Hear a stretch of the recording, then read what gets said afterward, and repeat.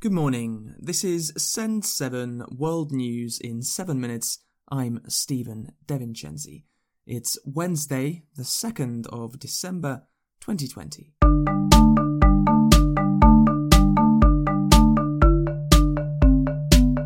Starting in Africa today, in Ethiopia, the United Nations has said that there is a severe shortage of food. There are thousands of refugees from Eritrea in the Ethiopian Tigray region, which has been the centre of recent fighting. Tens of thousands of Ethiopians have also escaped fighting into Sudan in the last few weeks. The Prime Minister of Ethiopia, Abiy Ahmed, declared victory over the weekend after the Ethiopian army took control of the Tigray region. However, Tigray leaders have said that they will continue to fight.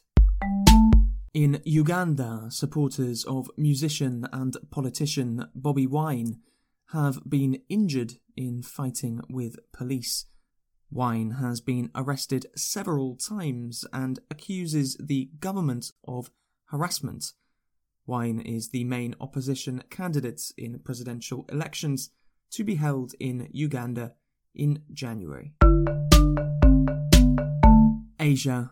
China has refused to apologise to Australia after a senior foreign ministry official shared a fake image on Twitter showing an Australian soldier killing an Afghan child.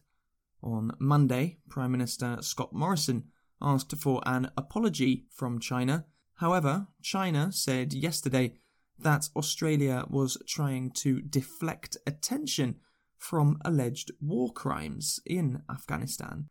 Yesterday, New Zealand's Prime Minister Jacinda Ardern said that New Zealand had also raised concerns with China.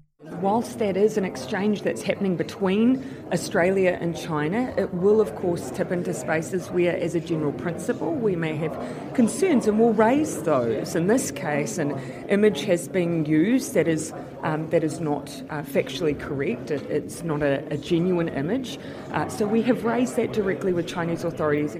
In a separate incident, the Guardian media group has published photos that reportedly show an Australian soldier drinking beer from the false leg of a Taliban soldier killed by Australian forces. A report released last week accuses Australian soldiers of being involved in the murders of 39 Afghan prisoners and civilians. In India, farmers are continuing to protest in Delhi. More on this story from Khadija Tahir. In the Indian capital, Delhi, thousands of farmers have blocked roads as they continue to protest new laws passed by the Indian government in September. The laws remove minimum prices for some crops and allow private companies to invest in agriculture. According to the government, this will be good for the agriculture sector as it will provide more investment and development.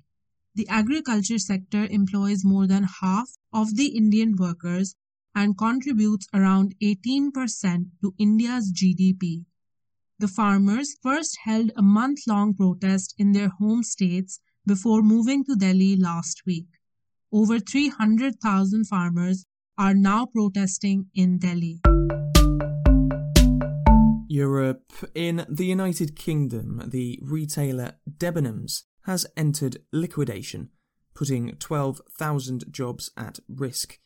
Debenhams was founded in 1778 and has 178 locations in the UK and Denmark. The Arcadia retail company, which owns Burton, Dorothy Perkins, Topshop, Topman and Miss Selfridge, also went into administration yesterday, putting 13,000 jobs at risk. In Germany, at least 5 people were killed last night after a car drove through a pedestrian street. Police said that there was no known motivation for the incident in the city of Trier, close to the border with Luxembourg.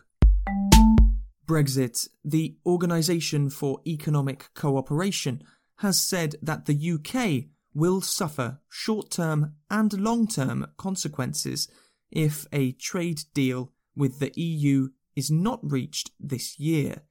Yesterday, German Chancellor Angela Merkel said that it would send a bad signal to the world if a Brexit trade deal could not be reached. However, she also said that a deal would not be reached at any price. I wish Michel Barnier and Ursula von der Leyen a lot of strength and a lot of skill for the last negotiation steps. However, we don't need an agreement at any price. We have made that clear. We want one, but we will take measures which are necessary. Anyway, an agreement is in everyone's interest. America's. In the United States, a record 4.3 million COVID-19 infections were recorded in November, more than double the number confirmed in October, which was itself a monthly record. Over 14 million cases have now been confirmed in the US. Yesterday, the CDC, the Centers for Disease Control, held a meeting to recommend in what order people should receive vaccines in the US. 2 vaccines have applied for approval from the Food and Drug Administration, one from the company Pfizer and another from Moderna.